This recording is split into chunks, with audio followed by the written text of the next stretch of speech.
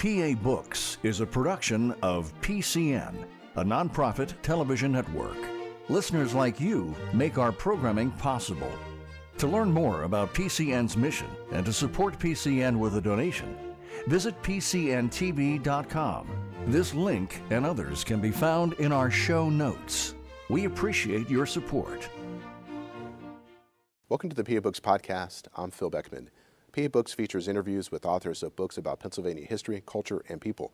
In this episode, we follow the careers of boxing great Joe Louis and Pittsburgh's Billy Conn, leading up to their fight at Madison Square Garden in 1941. Our guest is Ed Gruver, author of Joe Louis versus Billy Conn, Boxing's Unforgettable Summer of 1941.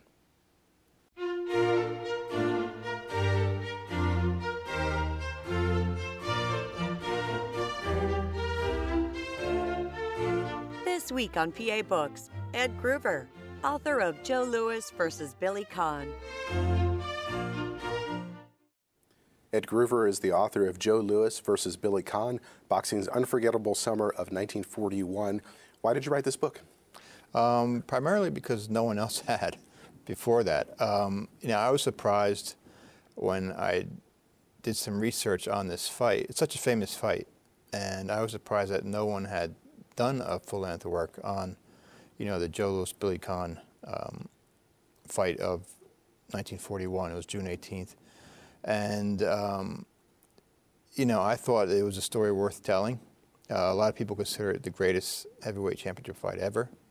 It was certainly part of what may have been the greatest American sports summer, 1941, because in baseball you had Joe DiMaggio of the Yankees, embarking on his famed 56-game hitting streak. And at the same time, you had Ted Williams of the Red Sox becoming the last man to hit over 400. He batted .406 that summer. And then, the pinnacle of it all was this Joe Louis-Billy Conn fight that took place basically on the eve for America of World War II. 6 months later, the Japanese bombed Pearl Harbor, and then everything changed for the United States. Other countries at this point were already involved in the Second War, but this was like the last summer of normalcy for the U.S. until the war ended in 1945. How do you research a book like this? Were you able to talk to family members and get personal reminiscences from people? Yeah, I was. Tim Conn, who wrote the foreword for the book, was a tremendous help. One of the first things I did was contact him, and was able to, he and I worked together on the book, from start to finish. I would send him emails or talk with him on the phone about, making sure the facts are correct, getting his thoughts and insight on his dad and family members. He watched the fight numerous times with his dad, and he was able to provide insight as to what his dad was thinking as the fight was going on, which was really valuable. And I also spoke with Joe Louis Jr., which was a tremendous thing to do. Again, for the same reason it was great to speak with Tim Conn, is that, Joe Jr. was able to provide me with some great insight into his dad, maybe things that, he hadn't told other people or people didn't generally know.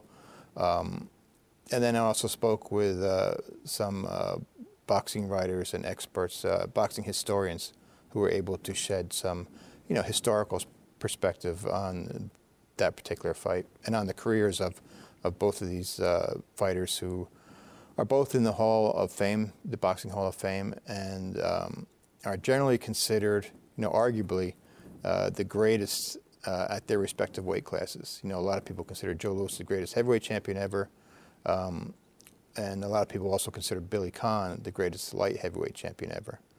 Joe Louis Jr. told me an interesting story that at his father's funeral, which was attended by a lot of celebrities, Frank Sinatra and others, and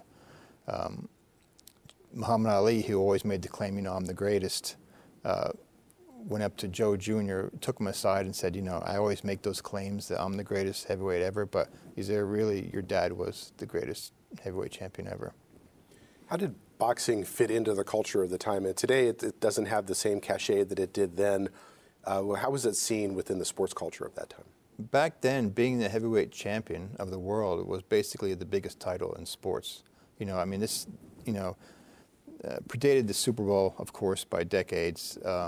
Pro football in the 30s and 40s wasn't what it would become in the late 50s and 60s. Basically, the three primary sports were boxing, college football, and horse racing. Those were the three biggies. And so boxing really, dominated to a large degree the sports landscape. Joe Louis fights, radio being the primary medium at that time, Joe Louis fights outdrew every other radio audience apart from President FDR's radio addresses. FDR was the only guy who outdrew Joe Louis on the radio. The second Louis Schmeling fight in 1938 drew an international radio audience of over 100 million people. And two of the people listening in on that fight, because of all the international politics that were associated with it, U.S. versus Germany, Max Schmeling, who was not a Nazi but was associated with that, the Nazi regime, unfairly, I should add, because he was not a member of the Nazi Party at any time.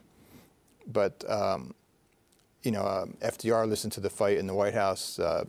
Adolf Hitler listened to the fight in Berlin.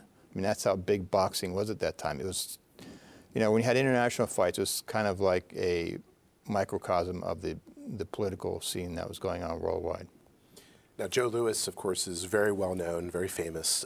Billy Conn, how is he remembered? He's remembered primarily, unfortunately, for this fight against Joe Louis. But Billy had a great career. Like I said, a lot of people consider him the greatest light heavyweight champion ever, along with maybe Archie Moore. And more recently, I think you could add Roy Jones Jr. into that mix, and perhaps Michael Spinks as well. Discounting his knockout by Mike Tyson, which kind of shed a bad light on his career. Yeah, Billy was, a great fighter, and really, unfortunately, is kind of remembered most for this terrific battle he put up against Joe Louis. And it's kind of an allegory that, the way the fight played out, that Billy's confidence may have gotten the best of him. Otherwise, he might have pulled what probably would have been the greatest upset in boxing history to that point. Now, this period that you talk about in the books, the 1930s into the 40s, this is a period of racial segregation. How did that play into people with, you have African-American fighters and white fighters? Yeah, that was a big thing back then. Promoters would go out of their way basically to arrange what they called mixed race matches. You would have Italians versus Irish, black versus white, in some cases German versus Jew. Those kind of things, because they knew it would draw. In an area where Billy grew up in Pittsburgh, there were, depending on what area of Pittsburgh you were in, you had a different race in each area. So, they would bring those fighters together in these matches, these boxing matches, and they would, pack the house. They would pack the arena, and you would have basically a split house, half, whatever the case was, maybe half Irish rooting for Billy, and if he was fighting an Italian fighter, then it'd be half Italians rooting for his opponent. Well, let's talk about these two fighters and kind of where they grew up. Joe Louis, where was he from? He was from Alabama originally. His father was a sharecropper. When Joe was 2 years old, he was the seventh of 8 children born to Monroe and Lily Barrow. And when he was just 2 years old, his father was committed to what was basically like an insane asylum. His mother was told after a couple years that his father had died in the institution. That turned out to be erroneous. He lived for another 20 years, unbeknownst to the family.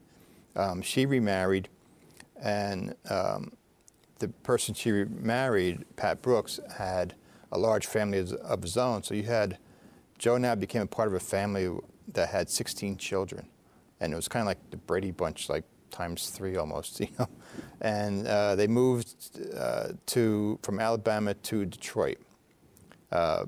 as a lot of people did at that time, because of, they would move to the industrial Midwest because of the jobs, the factory jobs and everything else.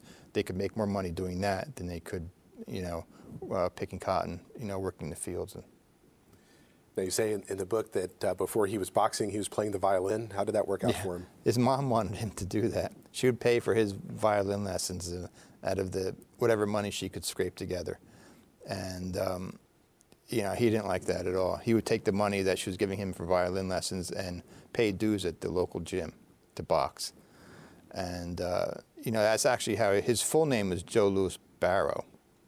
And to hide the fact that he was boxing from his parents, he dropped the Barrow and boxed under the name Joe Louis, so that if they happened to read in the next day's newspaper that, in these amateur fights that Joe Louis won, they didn't, maybe connect it to the fact that it was actually him, because he had dropped the Barrow.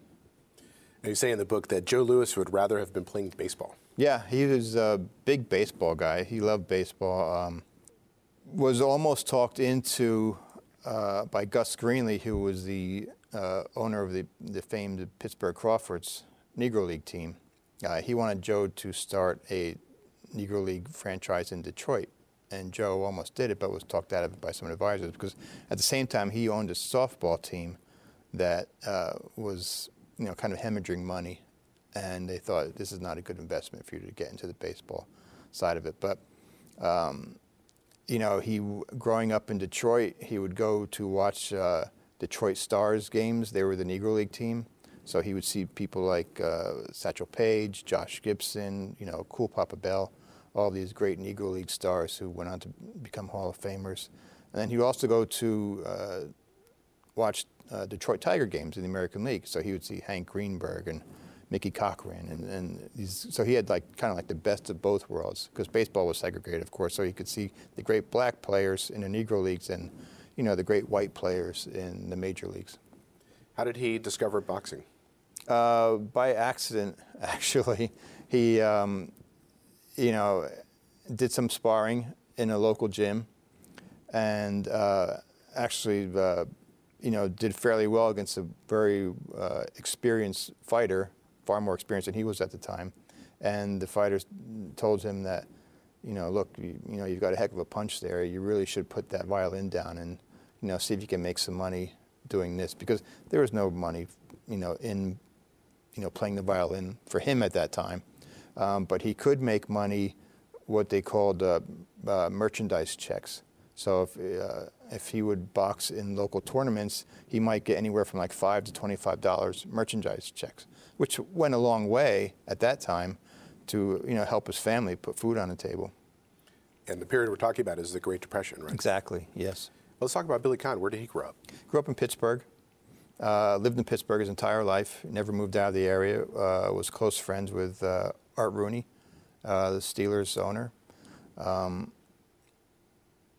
Really, in the late 30s, when Billy was light heavyweight champion, he kind of just owned Pittsburgh. I mean, he was the man in Pittsburgh, not only in Pittsburgh sports, but everybody knew him. His career was based out of Pittsburgh. He had a lot of fights there, and he was a Pittsburgh guy through and through. He was known as a boxer, but as this particular fight showed, that he was also a guy who, could step up and punch when he needed to, and would go for a knockout when he needed to. But yeah, he and his brother Jackie were both boxers. And, Billy would say that from the time he was young, fighting was all he really wanted to do. No interest in school. Eventually dropped out of school. He would say that, he started fighting in back alleys and had to graduate to fighting in the streets of Pittsburgh. It was like a progression. And then from the streets, he went into local gyms and, began fighting there. But he never fought as an amateur. When he started training with Johnny Ray, who's another Pittsburgh guy and a Pittsburgh well-known trainer in that area, they fought only for money. Johnny would tell him, we don't need a tin watch. We want to make money right from the start. So Billy's career at the start was kind of spotty. But that was only because he was fighting more experienced boxers. So what kind of training would these two men have had as they were coming of age? What would it have been like to be in the gym and training during that period? Busy. Boxing gyms back then were, almost overflowing with fighters because it was during the Great Depression, and it was seen as a way out and a way to make some quick money and some, if you get good enough, serious money. But they both had to prove themselves. Joe eventually, he did fight as an amateur, won Golden Gloves tournaments in and around Detroit, went national with the Golden Gloves, went national with the AAU, was an AAU champion before he turned pro. And, it was basically, like Billy said, it was a school of hard knocks. They learned, it was on-the-job training. And, you had to prove yourself in the gym every day. And that's what Billy did. He was kind of small and thin when he was younger. So the older boys in the gym, the bigger boys, would kind of like push him to the side and say, this isn't for you or what have you. And Billy would always stand up and say, hey, give me a couple minutes in the ring and I'll show you what I can do. And finally, Johnny Ray said, okay, let's see what you can do. He put him in the ring with a more experienced fighter, and the kid couldn't lay a hand on Billy, couldn't lay a glove on him. And from that point on, Johnny Ray was like, this boy's something special. Who was John Roxborough? He was one of Joe Louis's co-owners, along with Julian Black. They were both reputed racketeers in the Midwest. Roxborough was also a real estate agent, and he had a stable of fighters, as did Julian Black. Roxborough was from Detroit. Black was from Chicago, but they knew each other. They were business associates. And Roxborough would take under his wing black fighters in the Detroit area. And not only for sports, but he would get them into colleges, if that was the direction they wanted to go and if they could qualify. And so he and Black became Joe's co-managers, and they hired Jack Blackburn to be his trainer. And Blackburn, at that point, had already coached or helped coach at least 3 fighters to world titles. They were all white fighters. And so Blackburn, who had a black man and had been a very good fighter in his own right, was skeptical about taking on Louis because he didn't think that a black fighter was going to get an opportunity anytime soon to fight for the title. Blackburn had been a contemporary of the first black heavyweight champion, Jack Johnson, who was champion from 1908 to 1915.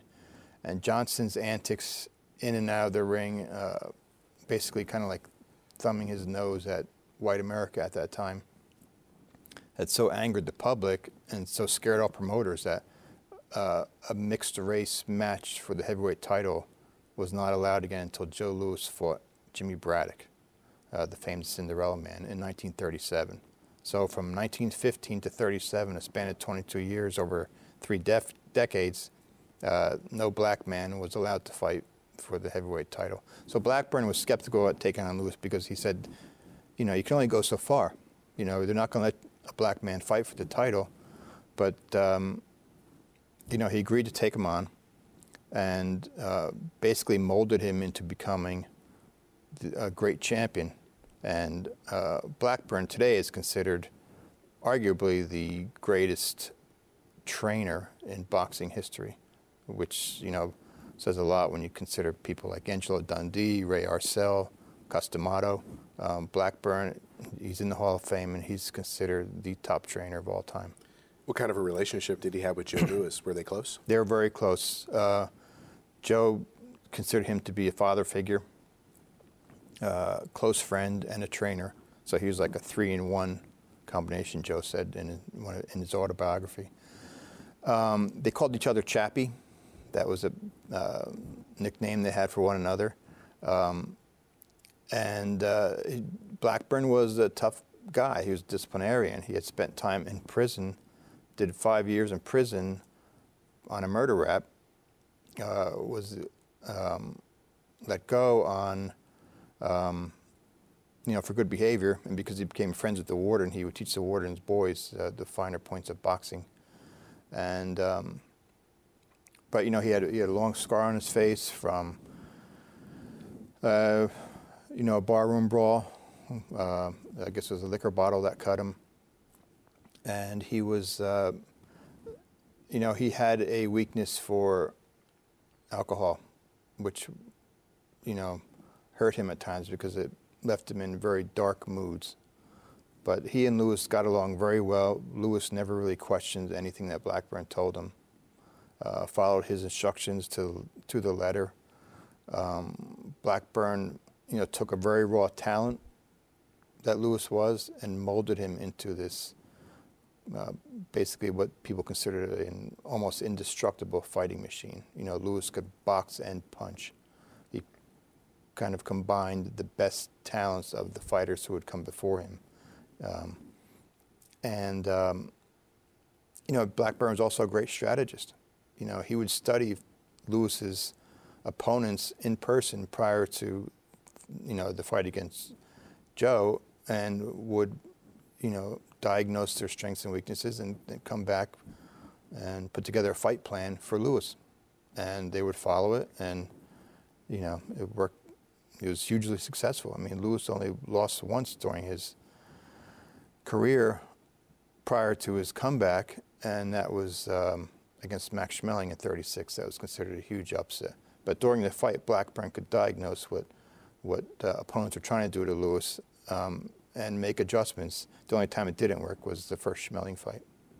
Now, Billy Conn also had people in his life who were helping him along the way. One of those was Johnny Ray. Yeah, Johnny Ray, like Jack Blackburn, was a boxer. Blackburn had fought as a lightweight. Ray was a featherweight. And Ray, similar to Blackburn, also had a weakness for the bottle. He was given to moonshine whiskey. So Billy Conn called him Moon for short. That was his nickname for Johnny Ray. But Billy would always say that Johnny Ray knew more drunk than most people do sober about boxing. And, contrary to the relationship that Joe had with Jack Blackburn, Billy and Johnny Ray argued a lot. They had kind of a contentious relationship, but it was still very much like father and son. But they argued a lot more than I think Joe and Jack Blackburn did. But Johnny was a tremendous boxer in his own right. He was never stopped in a career that spanned years and numerous fights, over 100 fights, I believe. And, was a strategist, maybe not to the extent that Blackburn was, but a good strategist in his own right. And, there are some feelings about whether Billy made Johnny Ray or Johnny Ray made Billy, but I think it was a two-way street. I think they helped each other out. Now, you also mentioned in the book that Billy Conn worked in the corner of Joe Lewis's corner during a fight when he was in Pittsburgh. Talk about that. Yeah. Billy was 17 at the time. Joe came to Pittsburgh, one of his early fights, one of his early pro fights, and Billy worked, what they called the spit bucket, in between rounds. When the fighters, wash out their mouth before they get the mouthpiece back in. That was Billy's job of working the corner that night.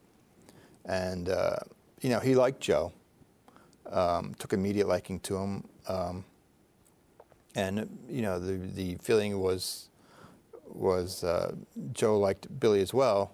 And it's kind of ironic that, several years after this fight, they would then, their next meeting would be for the heavyweight championship. Now, another figure in Billy Cahn's life was Freddie Fierro. Yeah, Was he was his trainer. Johnny Ray brought him in prior to Billy's fight with Emilio Bettina for the light heavyweight championship. That was the first time he brought him in because Johnny thought that Billy needed Freddie's expertise about, how to beat Emilio. Emilio was a southpaw, and southpaw fighters give what they call orthodox fighters trouble because an orthodox fighter leads with his left hand, southpaw fighter leads with his right. So that reversal can give fighters problems. So they Johnny brought Freddie Fierro in to work with Billy on this, how to deal with the southpaw, and also, to help him develop more punching power. So at the first meeting, Freddie was kind of a heavy-set fellow, and Billy would refer to him as fat.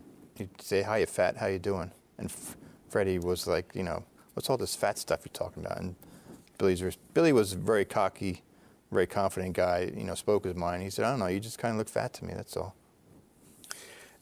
What kind of style did each of these boxers have in the ring? You mentioned that Billy Cahn liked to insult his opponents. Mm-hmm. Yeah, he was a talker. Freddie Fierro said once that nobody could cuss like Billy Cahn, especially in the ring. He was an interesting guy because he was, kind of like Hollywood handsome. I mean, he didn't look like a fighter. He actually made a movie of his own life and starred in it. It's called The Pittsburgh Kid. And, he was like the glamour boy of boxing, very good-looking guy. They say men adored him or men admired him and ladies adored him. That's basically how it was. His style was, he was a boxer. He wasn't very big even by light heavy standards. Light heavyweight limit is 175 pounds. Billy might weigh anywhere from, 168, 169 to, 175. His best work, ironically, might have been when he was a middleweight. A lot of boxing historians feel that Billy was best at the middleweight level before turning light heavy. But he was a boxer who could punch when needed, and Joe Louis was a puncher who could box when needed. Louis could knock you out in the first round, as he did to several of his opponents, or he could outbox you over 15 rounds. Sometimes it depended on what mood he was in. There were times he would tell his cornermen, this fight goes 1 round tonight.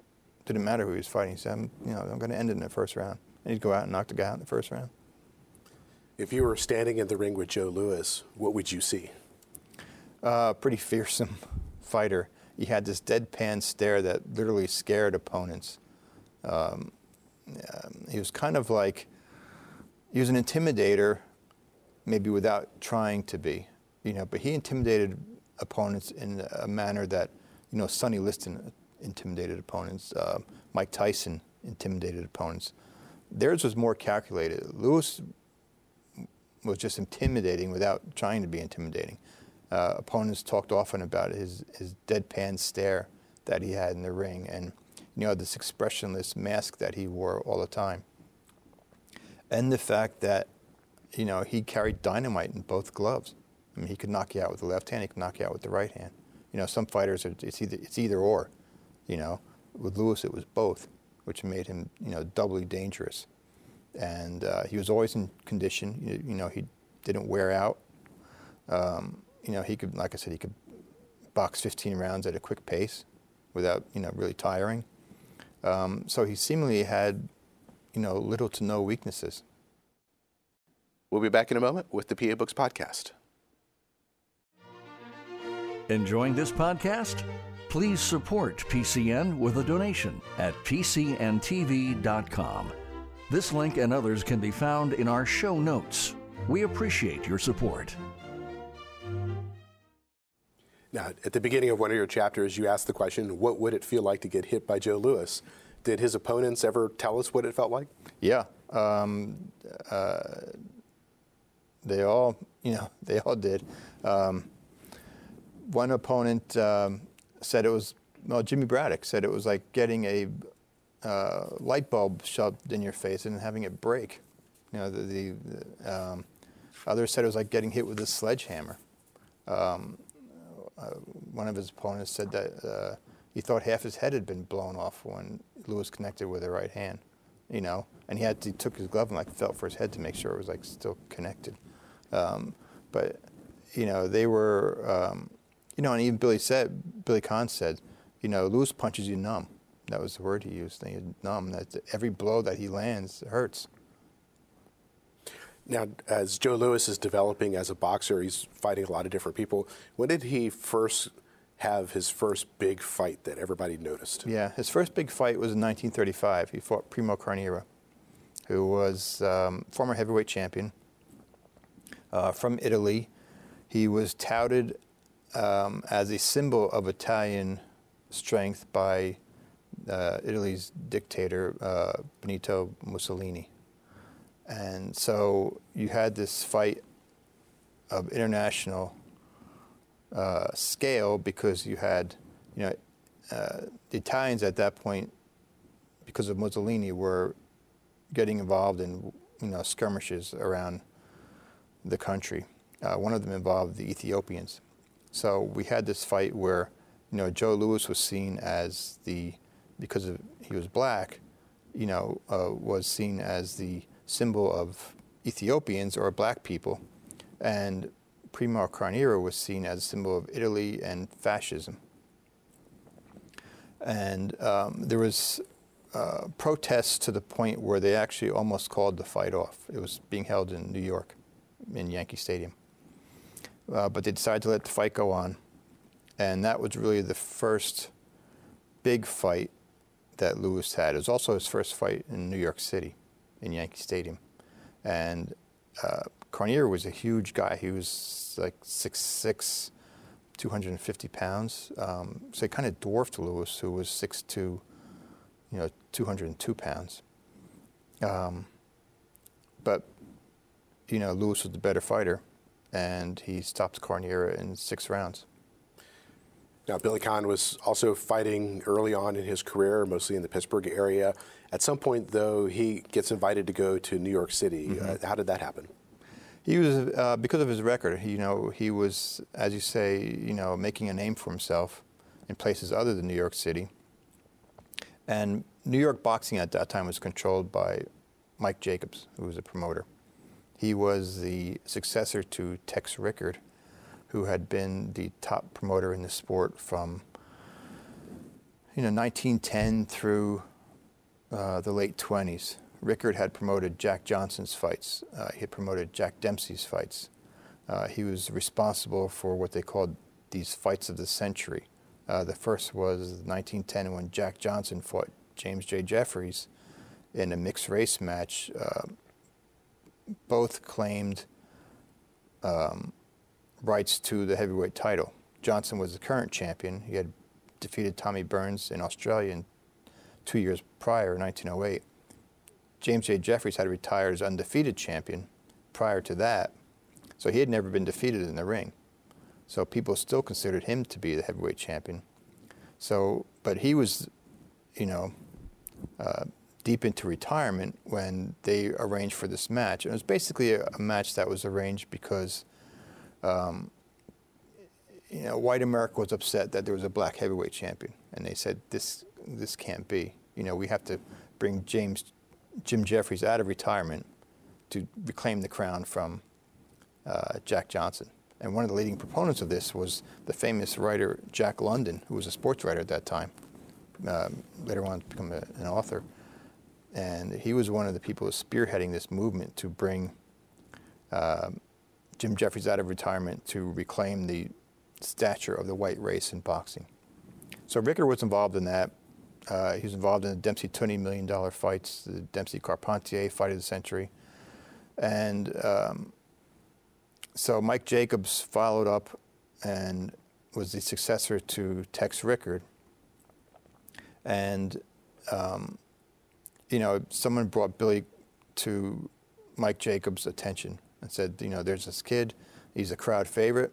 He'll put, people in the seats here in New York in the Garden, and let's sign him to a fight. So they did, and the crowds loved him. I mean, he had this magnetism, this style that people really enjoyed watching. As I said, he was a handsome guy who was a tremendous boxer, and people liked his style. They liked the way he fought. He was, he kind of would play to the crowd. He was always kind of like smiling and smirking, and he talking to his opponents. And at that time, they had the ring microphones were like hanging out not too far above the ring itself. So you would have Billy and his opponent engaging in these conversations while they were fighting, and usually it was some pretty strong words on both sides. But the crowds loved it. They loved when the two fighters were insulting each other, or if it was a match between Billy, an Irishman, and Bettina, an Italian, the insults that they were hurling back weren't politically correct, especially looking back now, but crowds loved it. And Mike Jacobs, he was called Uncle Mike by the fighters that he promoted, but he was never really close to many of them. Even Joe Louis, whose fights he promoted, they weren't that close, but Mike Jacobs fell in love with Billy Conn. And he was like, he would sit ringside, which he never did for any other fighter, and cheer on Billy, right from the ringside. That Billy was his guy. Now, for Joe Louis, another big fight on his way to eventually become heavyweight champion was with Max Baer. Mm-hmm. What happened there? Max Baer was another former champ. You had the string of former champs when Louis was coming up,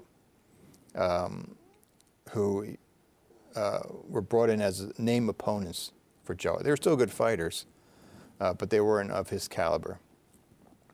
And Max Baer was considered by many to be the hardest hitting heavyweight since Dempsey. In fact, Dempsey often worked Baer's corner. The two men were close. Baer idolized Dempsey, and Dempsey saw some of himself in Max Baer because he could hit so hard. And so they signed for this fight in Yankee Stadium. And Baer, unfortunately, had hand injuries that were costing him a lot of his punching power. In fact, he wanted to call the fight off because his hand, the night of the fight, was throbbing so much that it was causing him so much pain. And Dempsey said, look, there are 95,000 people in Yankee Stadium right now. You can't call the fight off. You either fight Louis in the ring or you fight me in the dressing room right now. So Baer, went out. He got some Novocaine shots in his hand, went out, and Louis dominated the fight. It only went 4 rounds. But Baer had never been knocked down prior to facing Louis. Joe dropped him in the 3rd round, stopped him again, then dropped him again in the 4th. And Baer was on one knee when he took the count, and people didn't like that at all. They were screaming for him to get up. And Baer said later that, I could have gotten up, but, if people are going to pay to watch me get executed, they're going to have to pay more than $25 a seat for it. Now, Joe Louis would also fight Max Schmeling. What was significant about that fight?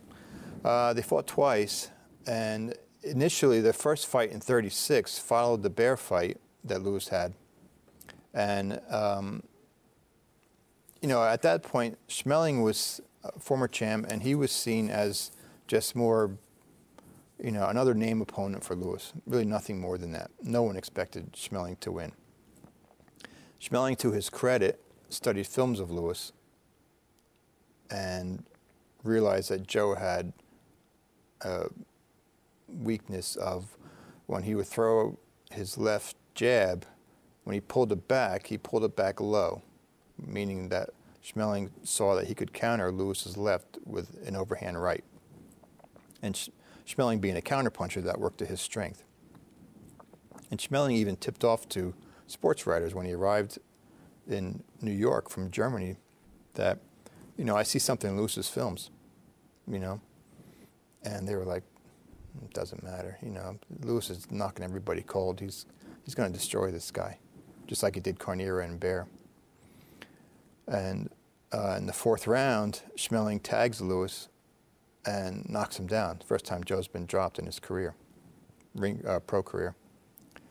And Joe gets up, and at the end of the fifth round, the bell sounds, and just as it's sounding, Schmeling tags Lewis again with another hard right. And a lot of people started crying foul, that should have been, Schmeling should have been DQ'd for that. But it was so close to the bell that he really couldn't disqualify him for that.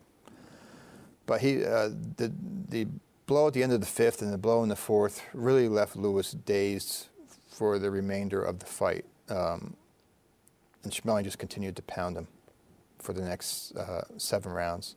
Finally, it was a scheduled 15-round fight. He knocked Joe down again in the 12th, and this time Lewis didn't get up. And Joe's mother, Lily Barrow, was in the Yankee Stadium crowd that night, and she had a hysterical crying fit because of the beating her son was taking. She started screaming, "My God, they're going to, he's going to get killed." She had to be escorted out of the stadium. And Joe was in such a state that he didn't even remember the knockout. He didn't remember being helped back to his corner or being helped back to the dressing room afterward. At what point does Joe Louis become heavyweight champion? Becomes heavyweight champion a year later. Jimmy Braddock, who was called the Cinderella Man for his rags to riches life story, he had defeated Max Baer in a huge upset in 1935. And Braddock, as made famous by the movie The Cinderella Man, Russell Crowe plays Jimmy Braddock. He was a guy who knew bread lines. He knew soup lines of the Great Depression. He was a good boxer, wasn't a great fighter, so he had to supplement his income in other ways, working in factories and a lot of blue-collar jobs. And he knew hard times. And when he won the title from Baer in this huge upset, he sat on it because he just, he wasn't going to risk losing it that quickly. So he waited a couple of years, and his first defense was against Joe Louis. And that fight came about because they had some intense negotiations between the two camps.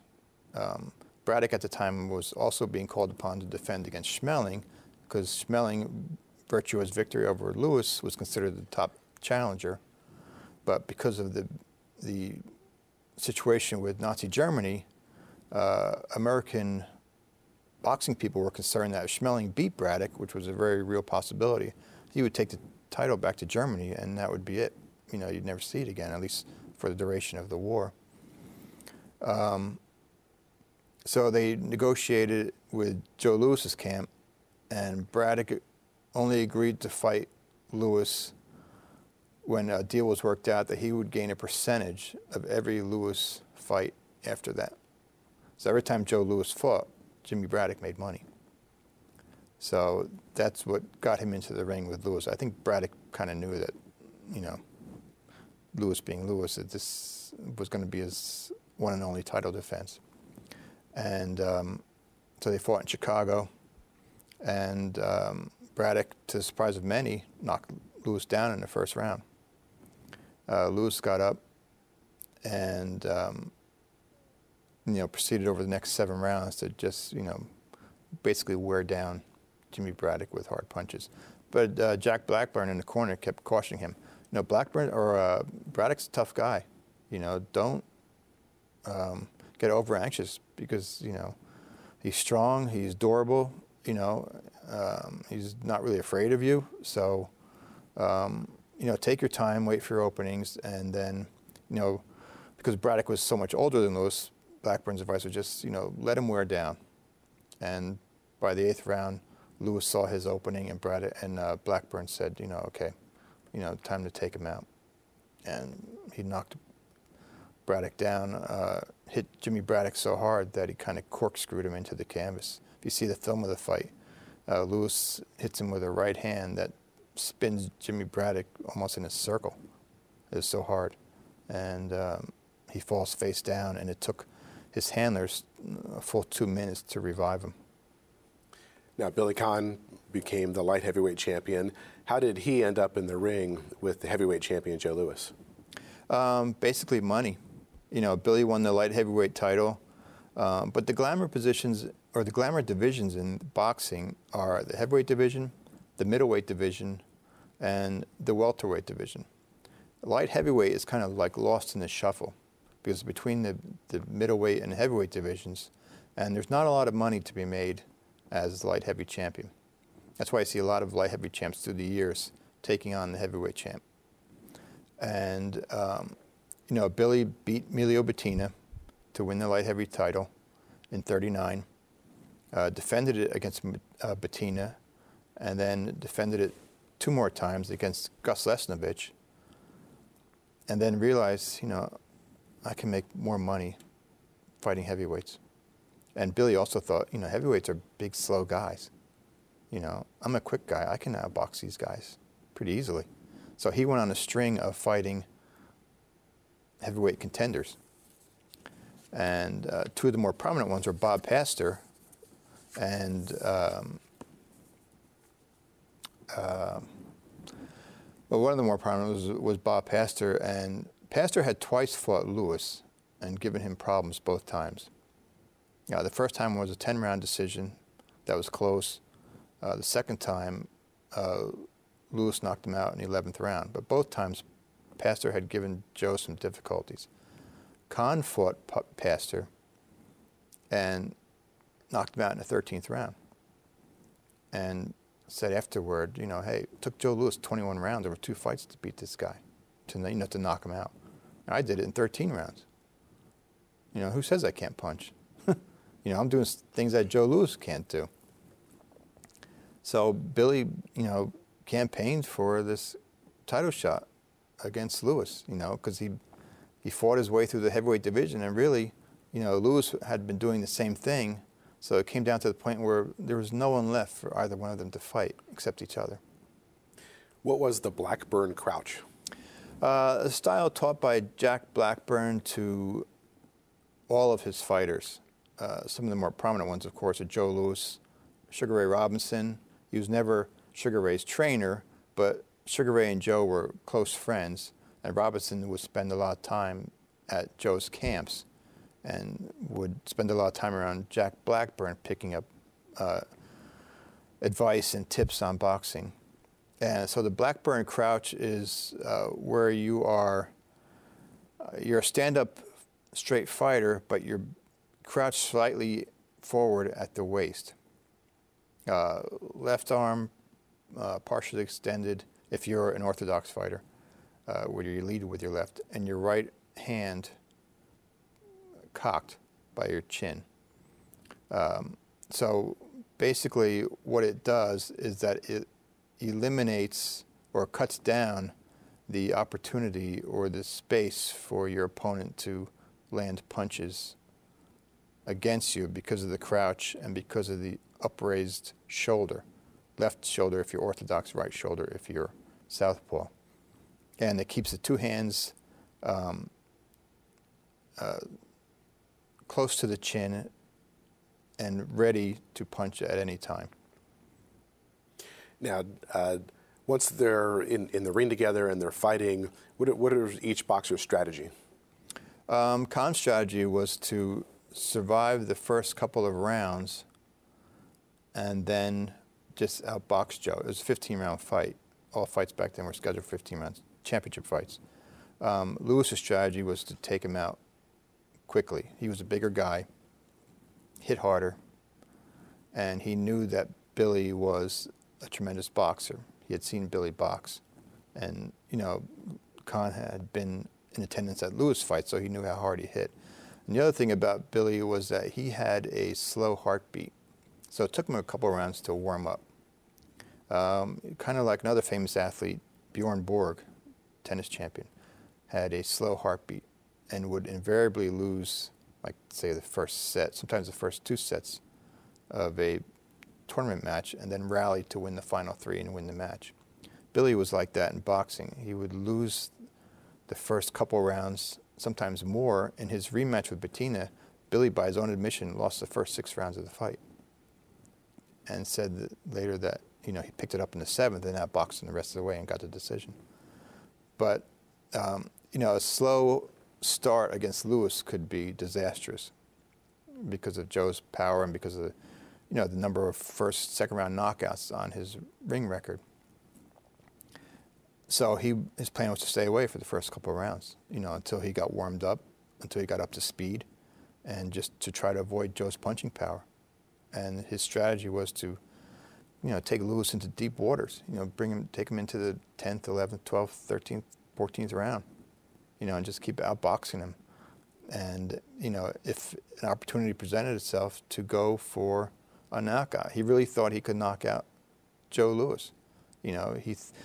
Billy thought that Joe was a little past his prime by 41. He had pegged Lewis's prime as 38. We knocked out Schmeling, and 39 we knocked out Galento, 2-ton Tony Galento. So he thought Lewis was a little past it. And Lewis also had been on what they called the Bum of the Month campaign, where he fought 6 fights in as many months. And that was done by Mike Jacobs to, try to bring in as much money as possible prior to what everyone expected was going to be America's entrance into the war, where the title would basically be frozen after that. So Billy thought that Joe's Bum of the Month campaign had kind of left him stale, and overworked. And he would say, I can knock this guy out. He had seen Lewis hurt by other fighters, and he said that, his whole thing was, I don't want to just beat Joe Louis. I want to beat him at his own game, which was knockouts. And he said, someday when I'm walking with my wife on Ocean City, New Jersey boardwalks, people will stop and say, there goes Billy Conn, who not only beat Joe Louis, there goes Billy Conn, who knocked out Joe Louis. So how did the fight unfold? Kind of according to Billy's plans. He lost the first couple rounds. Joe, kind of beat a steady tattoo on Billy's rib. And when you watch the fight, you can see that Billy was a little nervous at the beginning, because now he's actually facing this guy, for the first time in the ring. And as I said, Lewis's, appearance in the ring and his reputation literally scared many opponents. And Billy wasn't scared, but he was cautious. He knew what he was dealing with. So he drops the first couple rounds to Joe. Third round, he starts to turn it around. He starts to gain confidence. He's up to speed now. He outboxes Lewis in rounds 3 and 4. Lewis comes back, wins the 5th round, and then Billy goes on a string where he wins 4 rounds in a row. And he's ecstatic at this point. He goes back to his corner. He's telling his cornerman, "Hey, I got this guy."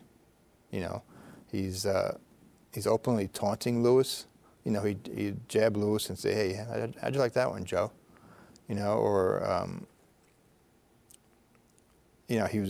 Joe would land a good punch and Billy would smirk at him. He was smiling, laughing in the ring, which is unheard of when you're fighting Joe Louis. I mean, people in there fighting for their lives are trying to survive, and here's Billy. It looks like he's, having a great time in there, and he was, because he was carrying out his fight plan, and he was winning. Louis came back, took the 10th round, and then Billy wins rounds 11 and 12, and in the 12th lands 2 left hooks that stagger Louis. And Joe is literally grabbing Billy to stay upright, trying to hold on. And the crowd at the Polo Grounds is in an uproar. And Billy bounces back to his corner. He said, I'm going to knock this guy out the next round. So how did the fight end up? Interestingly enough, at the same time that Billy was boasting to his cornerman that, I'm going to knock this guy out in the 13th, Jack Blackburn was screaming at Louis in his corner that you're too far behind. You can't win a decision. Some of the Lewis was trailing on all three scorecards by as many as 8 rounds to 4 after 12. Another judge had it 7-5. So all Billy really had to do was win the last couple of rounds, and he was going to win the decision, because there was no way Joe could win at that point unless he knocked him out. And that's what Blackburn was telling him. You've got to knock this guy out. You're too far behind. And Joe recalled in an interview years later saying, you know what, forget it. Forget the decision. I'm just going to go out and knock him out this round. So they both went out for the 13th looking for a KO. And when they first went out and met each other in the 13th round, Billy told Joe, hey, Joe, you're in for a fight tonight. And Joe's like, yeah, I know it. But then Joe said later that he thought to himself, we'll see. We'll see what happens. And, the fight went back and forth in the 13th. And then Joe was a smart guy. He was a strategist in the ring. He could see what opponents were doing and could figure out ways to combat it. So he had picked up a flaw in Billy's style that he felt left Billy open for a counter right. So Billy started to throw a left hook, and Joe thought, this is it. This is what I was waiting for. So he stepped inside the left hook, hit Billy with a right that froze him, and then followed up with a barrage of punches. And still Billy fought back. He took the blows, fought back. The Polo Grounds crowd was like on his feet, going crazy. These two guys, these two great fighters, going toe-to-toe in the center of the ring. But Lewis's punching power was just too much, and he connected with some more punches on Billy. And the final 13 punches of the 13th round were all landed by Lewis. And they were all dynamite blows right on Billy's jaw. And he, a final right hand, put him on the canvas. And it looked like he was going to be counted out. But at the count of 8, he started to get up, and his gloves were clearing the canvas when the referee shouted 10. And at that point, there were just 2 seconds left in the round. So if Billy could have survived that round, he would have had a full minute's respite to come back for the 14th. And that's where a lot of people say, what would have happened if first of all, if Billy's gloves actually cleared the canvas, he wouldn't have been counted out. And there was no way in 2 seconds Joe could have gone across the ring and relaunched his attack. So Billy would have survived the 13th, and then now what happens in the 14th and in the 15th rounds. That's one of the great debates about this fight. Well, we've been speaking with Ed Groover. He is the author of Joe Louis versus Billy Conn, Boxing's Unforgettable Summer of 1941. Thank you for speaking with me. Thank you very much. Listeners like you make PCN programming possible. Full episodes of PA Books, as well as other PCN programs, are available to stream with the PCN Select app. To learn more about PCN's mission and to support PCN with a donation, visit PCNTV.com. This link and others can be found in our show notes. We appreciate your support.